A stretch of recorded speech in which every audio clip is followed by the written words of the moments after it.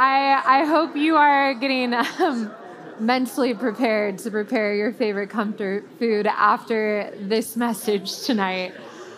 But if we haven't met before, my name is Sarah. I get to be one of the pastors here at Calvary Young Adults. And I'm actually really excited to be here tonight talking about relationships in the kingdom of God. That's a series we've been in for pretty much the entire summer. And tonight is the last sermon installation.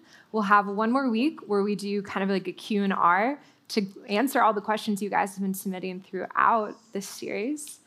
But yeah, I have the privilege of talking about grief and failed relational expectations. So buckle up. But as I was thinking about tonight, and maybe you're like, I am not in a season of grief.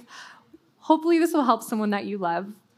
But I was thinking about like circumstances that I've been through in my life where I'm like, man, that was just like a bummer. Maybe that wasn't like a failed relationship, but just like, what are some just like annoying things that can happen? And I was looking up examples of, the idea of like you order something online and then like you get something in person and you're like, what on earth? Picture this. I'm just going to walk because I found some gems on the internet. Picture this. So it is congratulations. You are now an aunt or uncle, and you have a cute little niece, and it's her birthday. And her parents come to you, your brother and sister, and they're like, listen, I know you're trying to gun for being like best aunt or uncle ever. So you're in charge of the birthday cake this year. And you're like, awesome. That's easy. Like, I don't even have to make the birthday cake. And you know that your little niece is super into My Little Pony, so you're like, great. I'm going to scour on the internet, and I'm going to find the best little My Little Pony birthday cake ever, right? It's super adorable. I'm like, wow, is there even cake underneath that fondant?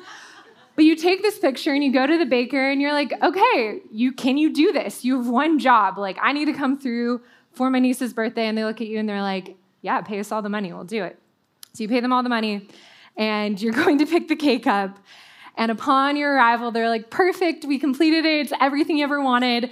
And then this is what gets delivered. Guys, this is real. Like, this is a real story of someone online. Can you imagine? Okay, so this happens, and you deliver the birthday cake, and I'm sure, like, your niece is like, it's pony, it tastes delicious. But year 2 rolls around, and you're like, I'm going to redeem myself. Like last year did not go so well. And this time you were probably a little more guarded in your expectations, but you're like, I'm going to give this baker one more shot. I'm going to go back and I'm going to give them something. I'm going to lower the bar. And this year she's really into Tinkerbell. So you're like, okay, and you're literally like, this is my expectation, right? This is my expectation. And you bring it to them and you pay them all the money and they're like, don't worry, we got this time. And then it's 1 week later, it's her birthday. And you go, and you come, and this is the reality of what you get. Again, this is a real-life thing that happened to someone out in the world. I'm giving you this scenario because it's, right?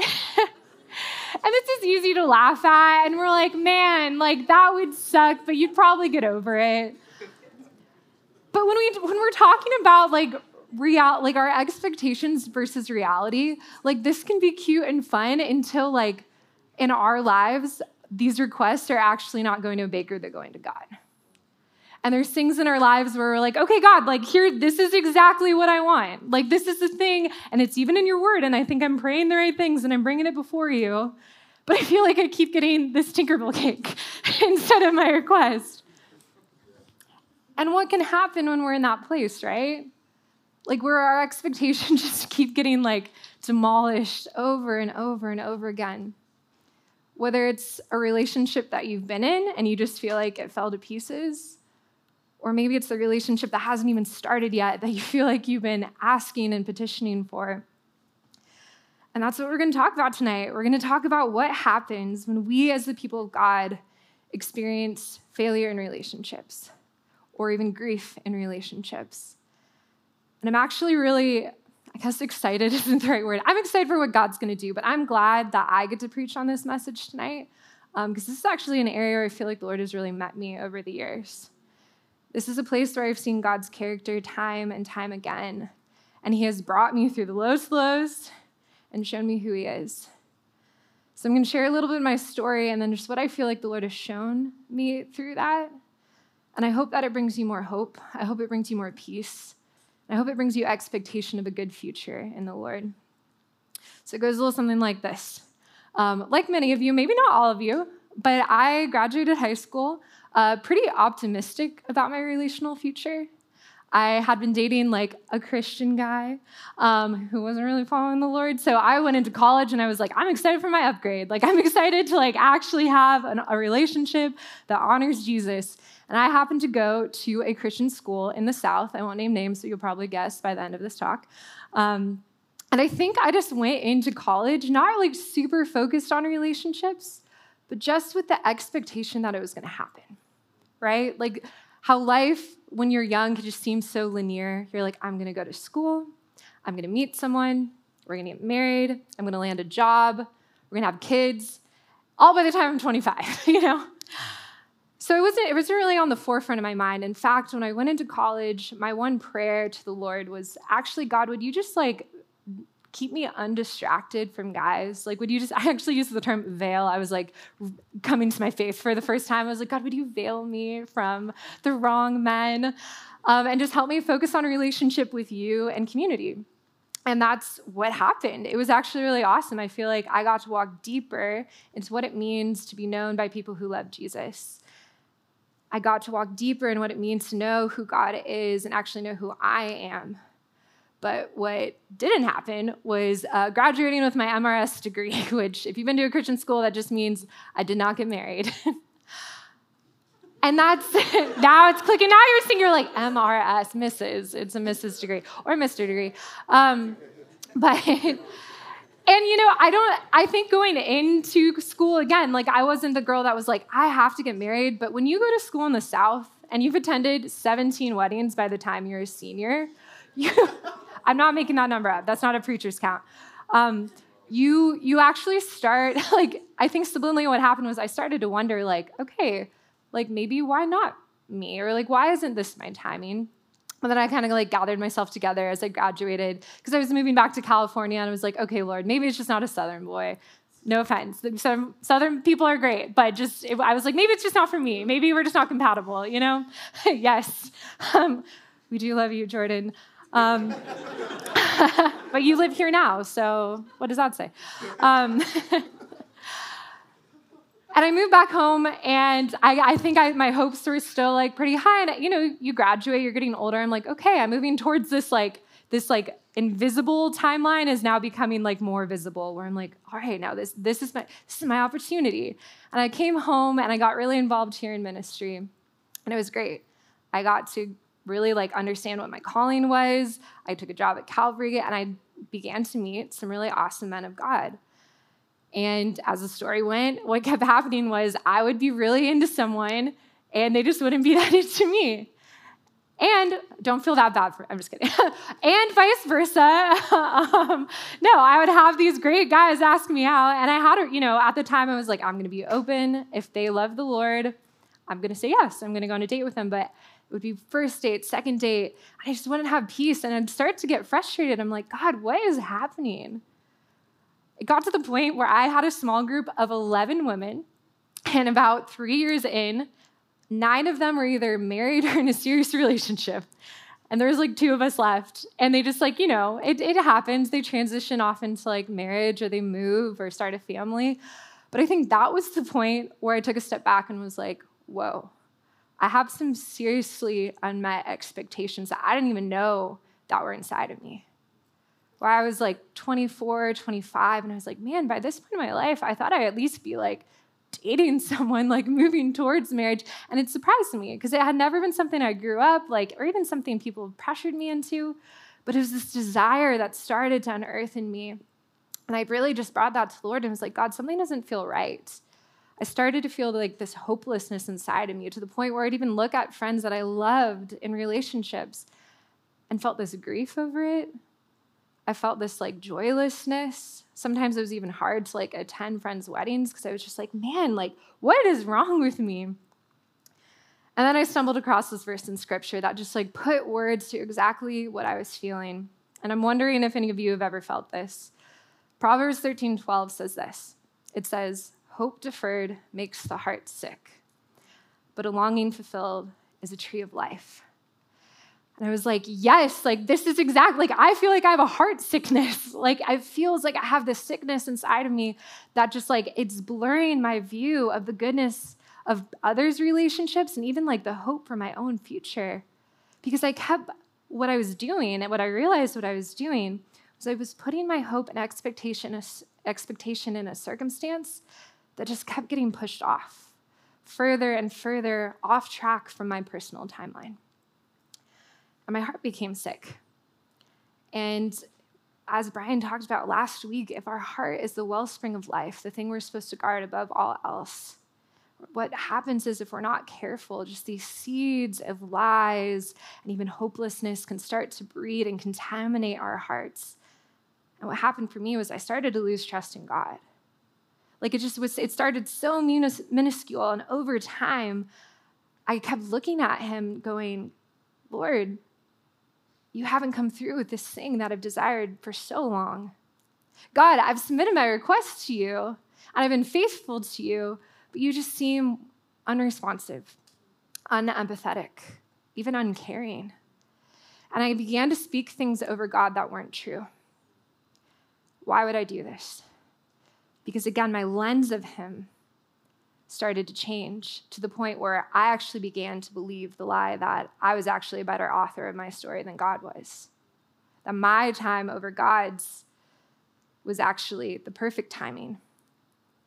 And there's these things that would come up inside of me, these what ifs, like maybe if I was in a relationship, I wouldn't feel so lonely. Or I'd see my friends in relationships more. Or I'd feel more secure. Then as my circumstances didn't change, the thoughts actually turned into this, like the big what if, right? That I think a lot of single Christians hold of like, well, what if I never get married? Will I always be lonely? Will I ever be enough? And because I started to believe only what I could see, and because I began to judge based on his ability to provide what I wanted when I wanted it, I put trust in myself, at least in this area. Specifically in this area, I was like, all right, God, if you're not taking control of this, I'm going to take control of this. And Proverbs 3, verses 5-6 says this. It encourages us as believers, trust in the Lord with all your heart and lean not on what? Your own understanding. In all your ways submit to him, and he will make your path straight. So I learned what it looked like to not trust the Lord with all my heart and choose to lean on my own understanding. And I got myself into a situationship. If you don't know what that is, you could watch the YouTube from last week. He definitely just needed a spotter at the gym, but I liked the attention. So, and you know what happened was I began to use like my crooked relational path, because that wasn't what the Lord wanted for me. Like that was not a man bringing me closer to Christ. But I started to use my own crooked relational path as confirmation bias that God wasn't actually trustworthy. I was like, look, God, look, nothing works out. Instead of recognizing that was a choice, that was my own decision. But deep down, I still blame God for my own short-sightedness and for how others began to fail me. And there's this gap that can grow between you and the Lord in seasons like that. And what can happen that can be so dangerous to our faith is that we fill it with misconceptions of who God is, right? That God is uncaring, untrustworthy, unempathetic. Because here's the truth of what begins to happen. When we don't see God rightly, we actually can't see ourselves rightly. It started with thoughts towards God where I'm like, well, God, you're uncaring, you're unkind. And then quickly it became thoughts like this, well, I'm actually not worthy. I must be broken, or I must be bad for people. That's why things aren't working out, or I'm just attracting the wrong kind of person. And things like that, while at first can seem so jarring, over time can start to sound like truth because they're familiar, right? It's the record that plays inside our own head, our own voice, or the voice of the enemy, the accuser, suddenly got so loud with lies and accusations and worries that it really broke me down. Like on the outside, people are like, you're like sunshine, like we see God in you, which is true. Like God can work through you in your brokenness. But there's just this one area that I couldn't let go of because I didn't trust God anymore. And thankfully, I had a good friend in that season who I opened up to her about my situationship, and she was like very non-judgmental, thank God. But she asked me this really important question. She asked, well, what does God say about it? What does God say about your relational life right now? And I was like, oh, I don't want to ask. I don't want to ask because I have these bitter feelings towards the Lord in this area, but also I haven't slowed down to actually come before God. And I was reading recently in this book by Frederick Buechner. He's like kind of a contemporary of C.S. Lewis. They gave us this book at my seminary graduation over a year ago. I hadn't picked it up. But this passage came up this week, and I was like, man, he's so right. And he's talking about his own kind of failed expectations in his life and what can happen. And he's describing this picture of sometimes when disappointment comes, the last thing we want to do is actually slow down and talk to God about it. It's like almost cathartic to just keep going in our busyness and even just in what we can control. And he describes kind of how his life just became this race to the top for the best job, the best university, just distracting himself, numbing himself because he didn't want to face this area of his life where he felt like God really let him down. But he shares this in reflection. He says, sometimes we avoid listening for fear of what we may hear. Sometimes for fear that we may hear nothing at all, but the empty rattle of our own feet on the pavement. But be not afraid, says another. For lo, I am with you always, even to the end of the world. He says he is with us on our journeys. He says he has been with us since each of our journeys began. Listen for him. Listen to the sweet and the bitter airs of your present and your past for the sound of him. And I just think that's so profound. That it's for fear often we don't slow down and say, God, but what do you think about this? What do you think about me? What do you think about not only my present, but my past? And what he's highlighting here as he reflects on who Jesus is, it's not just what Jesus will say. Like sometimes we're afraid, like, gosh, what if he encourages me to do something that's going to be uncomfortable? But it's not just what Jesus is going to say. It's who Jesus is that makes him worth listening to. It's who Jesus is, the same Jesus where he's quoting scripture right here that tells his followers, and surely I am with you to the end of the age. This is him talking to his disciples when he's returning after his resurrection, and he's commissioning them. And he's saying, surely I'm going to be with you. I promise to be with you. Not only that, but he's declaring the truth that I have been with you since your journey began. Through your moments of failure, through your heartaches and hope and hopelessness, in the bitter and the sweet, I have been with you. I promise to be with you. This is the same Jesus we're invited to look at as the author and the finisher of our faith, who for the joy set before him endured the cross, despising shame, and sat at the right hand of the throne of God. This is the Jesus that walks with you. The author, that means he was there for before time, and the finisher. He can go before you where you have not been, but he promises to be with us. So why is it important? Like, why is Frederick Buechner in this moment going, it's important to remember who Jesus is before we even ask, before we even listen? And it's this. The character of God is going to be a better indicator of your future than our current circumstances. The character of God is a better definer of what's to come than what you're facing right now, or what your past has been comprised of. You see, circumstances can change, but God does not. We change, hopefully for the better, but God does not. People fail us, but God will not. We fail, but God will never fail. You see, he holds the power to change our circumstances. But what I really felt led in the preparation, because yes, I want us to be hopeful. If you're in a place where you're like, man, I just feel like again and again, I'm just receiving failure or rejection, God can change that. But even as I was praying and listening, I just feel like the Lord just wants to remind us, like, he's not only the way maker. Like, we sing that, and that's so special because who else can? Who else goes before us? He knows our future. He can change circumstance. But he's not only that, guys. Like, he is the way.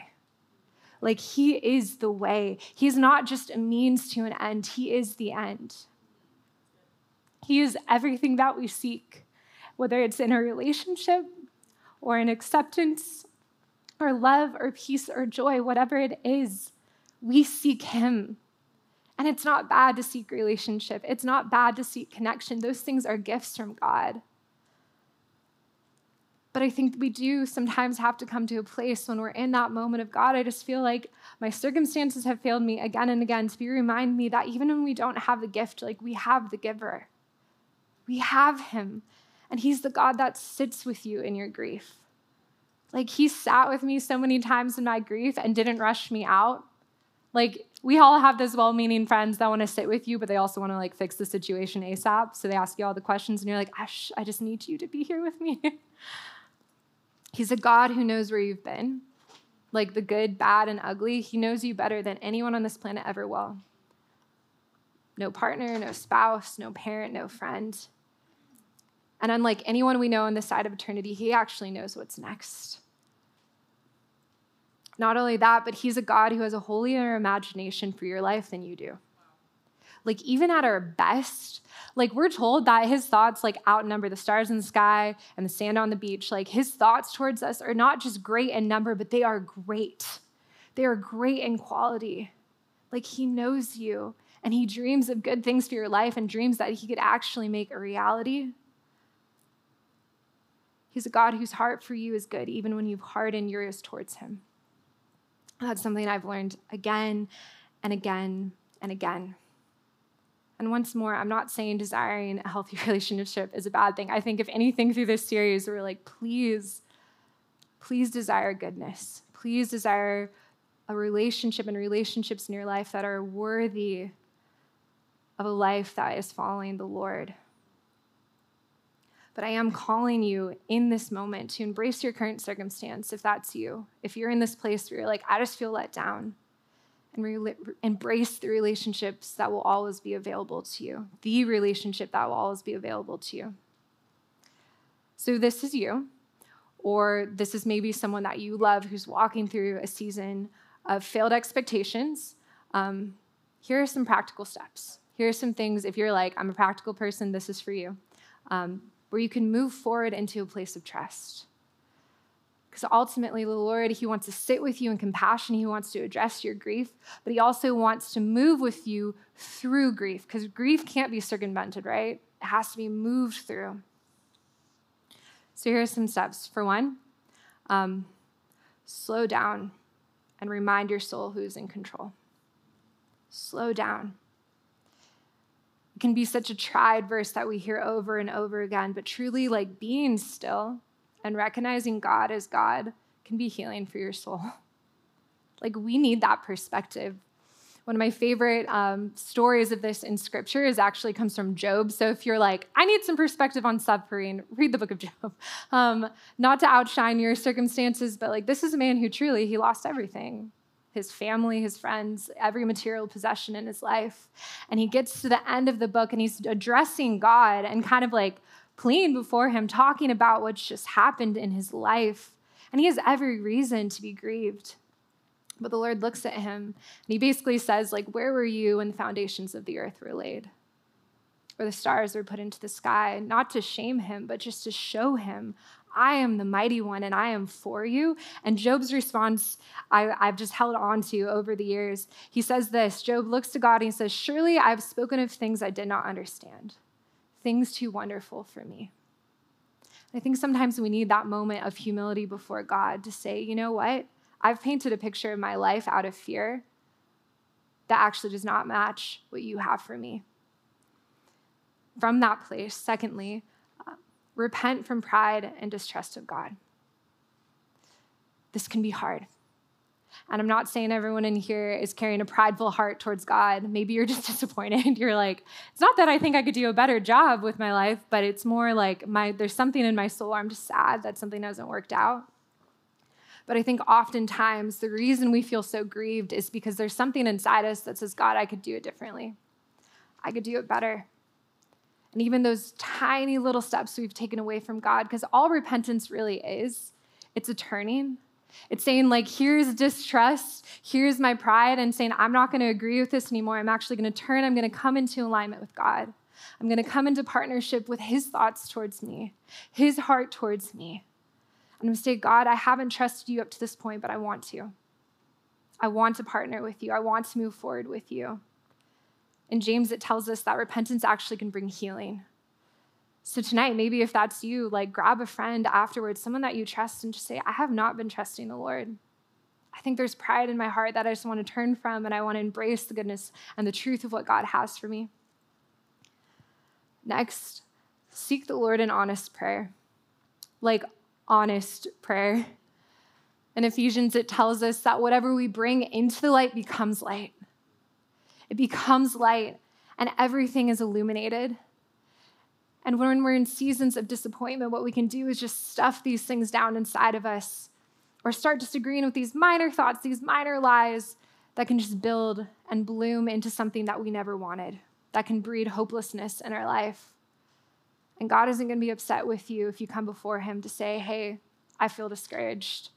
I actually have been believing the lie that I'm not worthy. I actually feel pretty hopeless right now, God. Bring it into the light. Let it become light. Let it become visible. Let God heal those thoughts.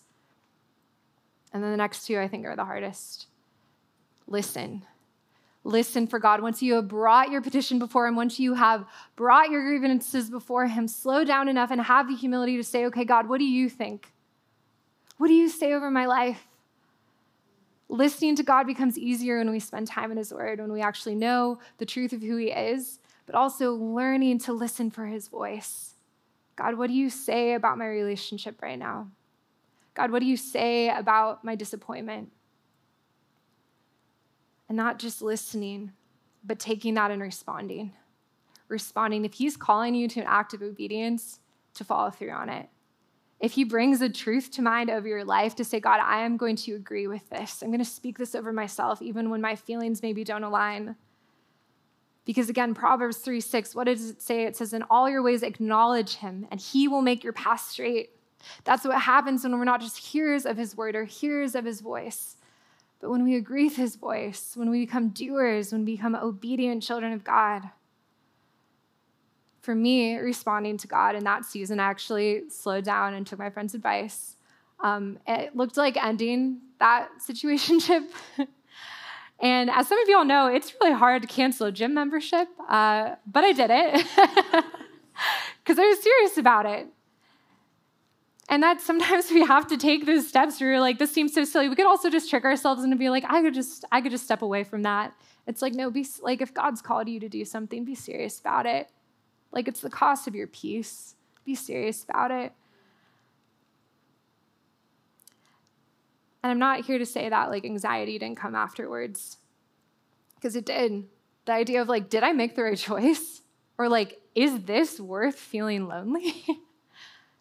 And the fear coming and bubbling up again of like, what does this mean for my future? But I had my responses ready. The more time I spent with God, the more I filled myself with his word, I had these responses ready to actually speak back to the lies that the enemy would bring up into my life. And I remember just having this one in my back pocket, Psalm 34:4. Anytime the accuser would come and be like, are you sure? Is this worth it?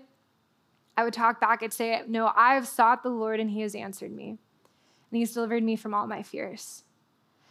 And then it continues, those who look to him are radiant. They're not covered in shame. This is a verse that Callie shared a few weeks ago, and I love it because it talks about, it kind of addresses subtly this idea that shame actually will try to make failed parts of our story the whole story, right? Like guilt is one thing to say, Lord, I have failed, I'm going to turn from this, but the enemy is going to convince you that this one failure in your life is going to become the all of you. That's where fear comes in, right? Like say like, I feel like I'm going to pick on someone. I promise these are arbitrary, but say you're the guy girls always date right before they like get into a serious relationship. And you're like, this is the pattern of my life. Like, I'm the guy. I'm just the guy that they date, and then they find the person they like. And suddenly can go from like a series of circumstances to a whole identity. Or maybe you're the girl that seems to be perpetually overlooked, even though you're like seeking out healthy relationships and friendships, and you know you're awesome. Suddenly, your identity just gets solidified by the wrong things. And this fear can lead us into a place of shame. So we need to cling to the truth to know that those who seek the Lord can be delivered from those fears. That those who look to him are actually radiant, and that shame has no place in the identity of someone who's walking with the Lord. Because when we look to him, when we repent, when we seek and we listen, we know that God is not only now in our present, but he's in our future. If God is in your future, so is hope. So is joy. So is worth. So is purpose. So is blessing. So is strength. You see, when we put our confidence in the character of God over our circumstance, this is what begins to happen. It's Jeremiah 17:7-8 says this. It says, blessed or happy is the one who trusts in the Lord, whose what? Confidence is in him. Whose confidence is in him. They will be like a tree planted by the water that sends out its roots by the stream. It does not fear when the heat comes, and its leaves are always green. It has no worries in a year of drought and never fails to bear fruit.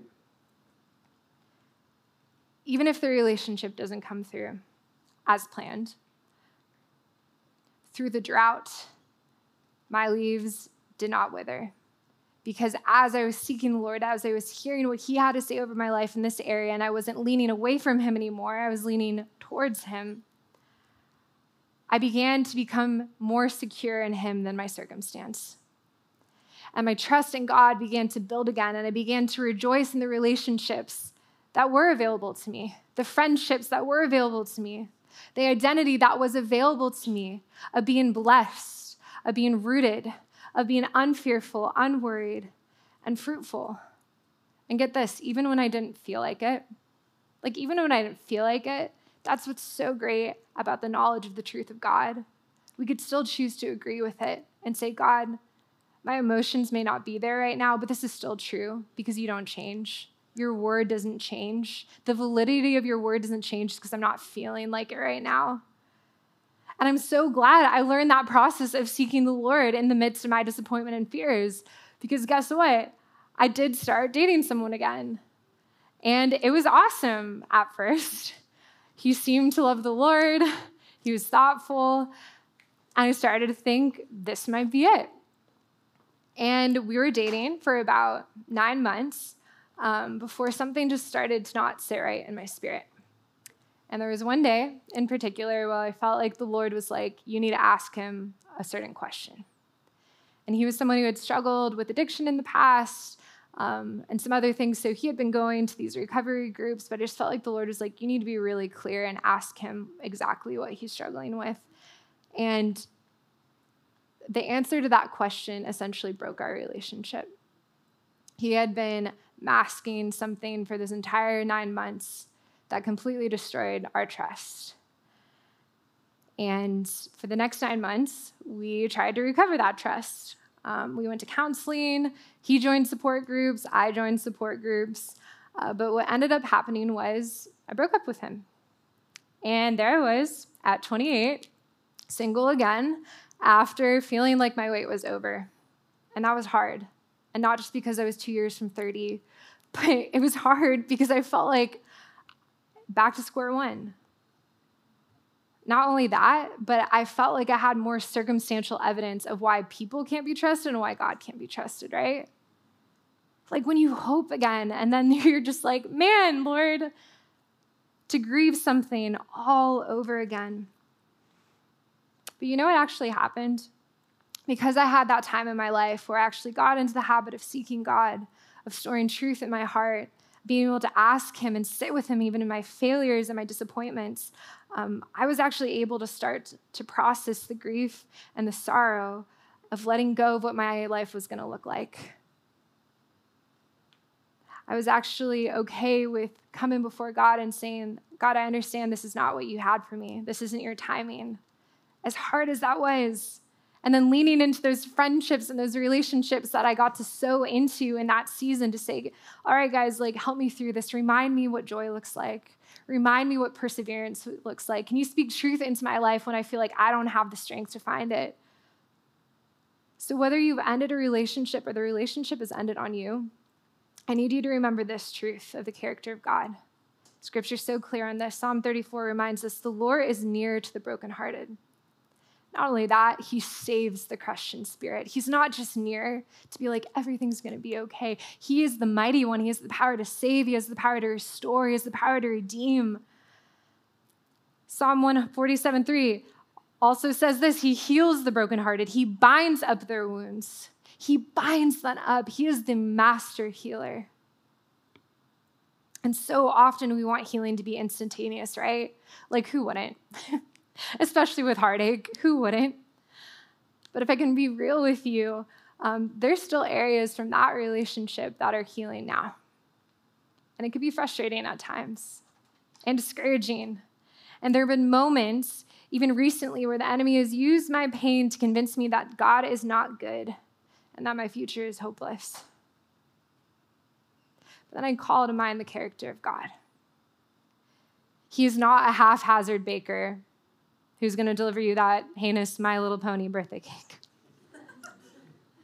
He is a craftsman. He is the craftsman. He's the one who looks at our lives and he says, I make all things beautiful in their time. This week I was talking to my husband, which, praise God, the Lord does redeem. And he is a patient, wonderful man who has, honestly, like, he has helped me through this healing process. Like, God is so kind. It's not just this perfect end and then boom, you're in a relationship and everything's all good. Like, we need people to walk with us and hear the Lord. And he loves me so well. But he was sharing about how at Fresh Market this week, which is one of our ministries here on campus, our missions pastor was telling this Devo out of Jeremiah 18. And it's the story of the prophet Jeremiah. And that man, gosh, he had a rough life. In his whole ministry, I learned that he only had 2 people come to Jesus. And I was like, and you have a whole book of the Bible? This is amazing. I'm like, I feel a little bit better. But evangelism is great. We should go for it, guys. But he tells this, it's like this written account of Jeremiah walking with the Lord, and this is what happens. Basically, the Lord is speaking to Jeremiah, and he says, go down to the potter's house, and there I'm going to give you a message. So he went with the Lord, and he went down to the potter's house, and it says he was looking at the potter at his wheel, but he's talking about how, like, as he was shaping this pot, the clay just kept becoming marred in his hands. I mean, it just kept breaking, like it wasn't working out. So the potter formed it into another pot, shaping it as seemed best to him. Then the word of the Lord came to Jeremiah, and he said, can I not do this with you, Israel? As the potter does, declares the Lord. Like clay in the hand of the potter, so are you in my hand, Israel. And I acknowledge that he's speaking to Jeremiah for the people of Israel at this time. But again, that's the crazy thing about the character of God. It does not change. That is the same heart he has for his people. That is the same ability that he has in our lives.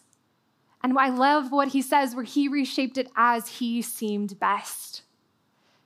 The truth is, he will reshape your life as it seems best to him.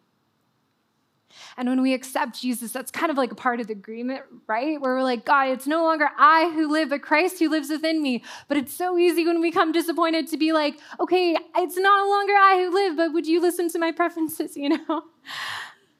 And he does, because he's a good father. But when we agreed to surrender him, we also agreed to say, Lord, here's the full contents of my life. Good, bad, ugly, marred. Band, you can make your way back up. But this is the promise, that there is comfort in the knowledge that your life is in the hands of the potter, that no material is wasted, that no amount of marring or misdirection or relational failure or relational grief is going to stop him from shaping your life into something beautiful. Because again, your story is custom made. It's custom made. And I've learned this firsthand. And it's also influenced my journey of forgiveness. Because what happens when we see ourselves rightly and when we see God rightly, we could actually start to see others rightly, including those who have hurt us, including those you have hurt. And guys, I just want you to hear me on this. Just because someone has failed you or you have failed someone else does not mean your story is over. There is a better ending, and it's made possible by the only one who could hold your future, the only one who could take broken things and make them beautiful. So I'm actually going to ask us to do something together as a group. I'm going to ask you guys to go ahead and just close your eyes and bow your heads. And I'm going to talk to two groups of people right now. The first is if you're a follower of Jesus and you have dealt with the pain of failed relational expectations and grief. And maybe there's even just a small part of you where you feel like that pain has led you away from believing in the goodness of God. I want to invite you to once again return to a posture of surrender, of forgiveness, of trust. And just as a simple act of saying, I'm both surrendering and I want to receive from you, if you just hold your hands open on your lap. And I want to pray over you. Father God, we just come before you and we say that you are a good God, even when we haven't believed it. And Lord, I just want to ask for forgiveness in the areas of my heart and the hearts of my friends, Lord, where we haven't trusted you. God, I just want to pray healing over those who are walking through failed expectations, where disappointment seems to just be louder than your goodness, God, louder than your promises. Lord, I just pray that your love would speak a better word over their hearts and minds. I also just want to pray for those who feel like they have failed someone, where they're like, man, I let someone down in a relationship, and they're holding on to that shame. God, would you just remind them to look to you? God, we just look to you in this moment, and we say there is no shame in your presence, God, that we get to move forward into a future, Lord, where we actually get to understand who we were created to be. God, that you call us righteous in your blood, Jesus. Thank you, Lord, that you are the Redeemer. I just pray, Lord, that there would just be new seeds of hope planted tonight. God, that they could even just feel that in their hands, Lord, just new seeds of hope they could take with them, Lord, that you'll water, that you'll grow, God. And I just pray that you would replace any lies with truth. Truth that they are worthy, truth that they are forgiven, truth, Lord, that they have the power to forgive others, Lord, by your blood. So, Lord, just let hope arise. Just thank you so much, Lord, for your goodness and that their story is not over, that there's beauty ahead. We just thank you, Lord, that you are who you say you are, Lord, and you will go with them. You guys can keep your eyes closed and your head bowed. And I want to talk to just another group of people in this room. And that's if you're not yet a follower of Jesus, but you're thinking tonight, man, I want to know this Potter. I want to know this God of redemption. I just want to share you one more characteristic of God, and that's he's a Savior God who knew that his beloved creation could not possibly heal the brokenness of their own stories. The ways that you have failed or maybe failed others. So he sent his son Jesus to teach us how to live, to make a way for us to know the fullness of life. That he took the repercussion of our brokenness by giving up his life for us. Then he overcame sin and death so we can have a way back to this good Father from now into eternity.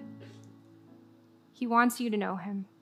He wants you to know him and surrender to Jesus, who is both the way maker and the way.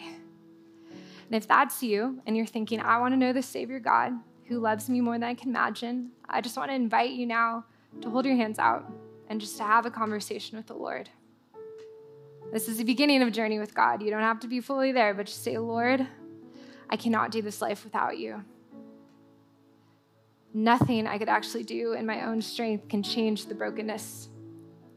Jesus, I want to surrender myself to you. lead my life. Starting now, would you please show me who you are? If you just prayed that prayer, I'm just going to ask you something simple, which is look up at me so I could see who you are. I see you. I see you. Well, praise God.